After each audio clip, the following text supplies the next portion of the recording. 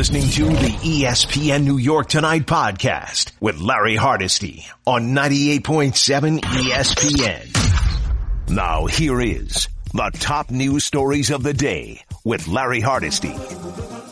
And we begin with Major League Baseball delaying opening day by at least 2 weeks. The decision comes after a conference call with the league's 30 teams and consultation with the Major League Baseball Players Association. As of 4 o'clock today, forthcoming spring training games, done, over, canceled, forget about it. 2020 World Baseball Classic qualifier games in Tucson, Arizona, postponed indefinitely. As a matter of fact, once again, opening day delayed by at least 2 weeks. Not in 2 weeks, but at least 2 weeks. Here's our Jeff Passan on SportsCenter.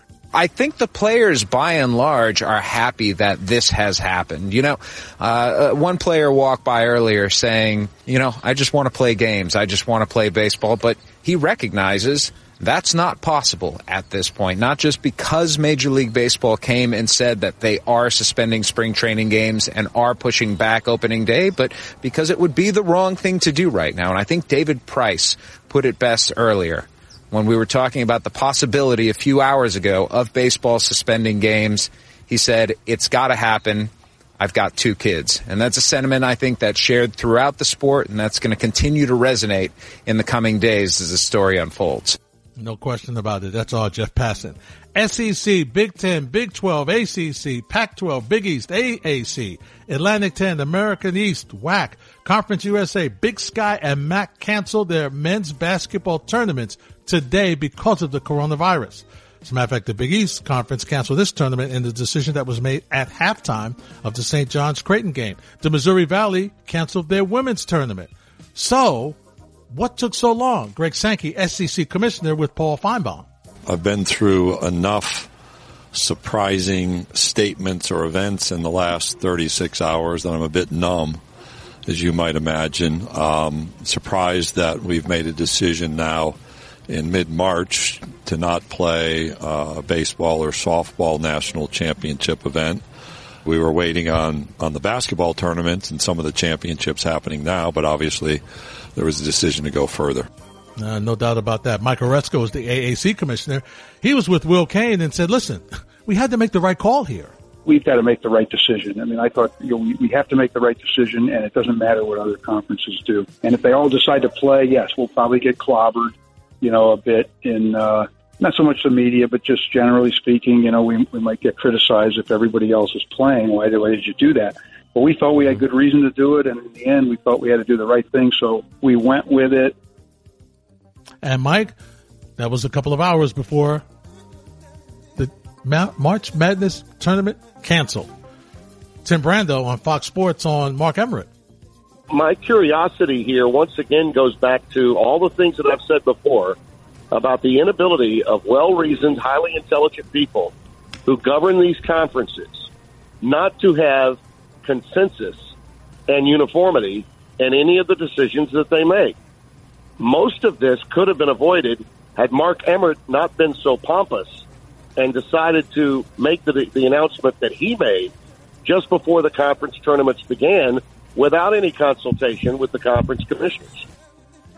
In a letter to fans from the NBA, Adam Silver says, quoting the letter, the hiatus will last at least 30 days, and we intend to resume the season if and when it becomes safe for all concerned. Here's Adrian Wojnarowski with how this came about. Well, once Rudy Gobert had tested positive, and you knew at the very least you had a team in the Utah Jazz now that was going to have to be in self-containment. You can't play a schedule. And they knew that there were going to be players in other teams who had competed against him who had to be tested. And just hours before, Greeny, Adam Silver had been on a conference call with the Board of Governors, essentially his owners, and they had largely come to a consensus that the way they would proceed would be to continue playing games, but do so without fans. And that's what I was told Adam Silver was likely going to announce today, but that all changed with Rudy Gobert's positive test. Almost immediately, Adam Silver made the decision to suspend play, and that's where the league is as of this morning, on hiatus. That was Woj on Golick and Wingo. Here's two really good stories about what's going on in the NBA. First, our Dave McMenamin reports that Kevin Love has pledged $100,000 to aid displaced arena workers during the NBA's suspension in response to coronavirus. The Cavaliers, Mavericks, and Hawks owners have made similar vows. According to Love, my hope is that others will step up. Well, Mark Cuban has. He mentioned it to Greeny on Get Up this morning. There's going to be hourly employees that aren't working.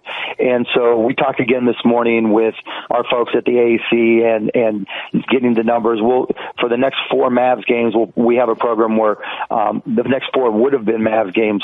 We'll pay our employees our hourly employees as if they worked. And then we also have to deal with the downstream effects of smaller businesses that don't have the balance sheets maybe to survive this.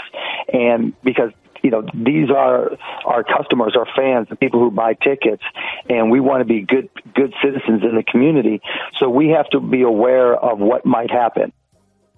That's the other side of this that some people have mentioned, and that is the folks who work the concessions, the folks who handle the tickets, security in these buildings. They're going to be out of work for a while. They are not going to be employed, and don't think they're going to be able to get unemployment.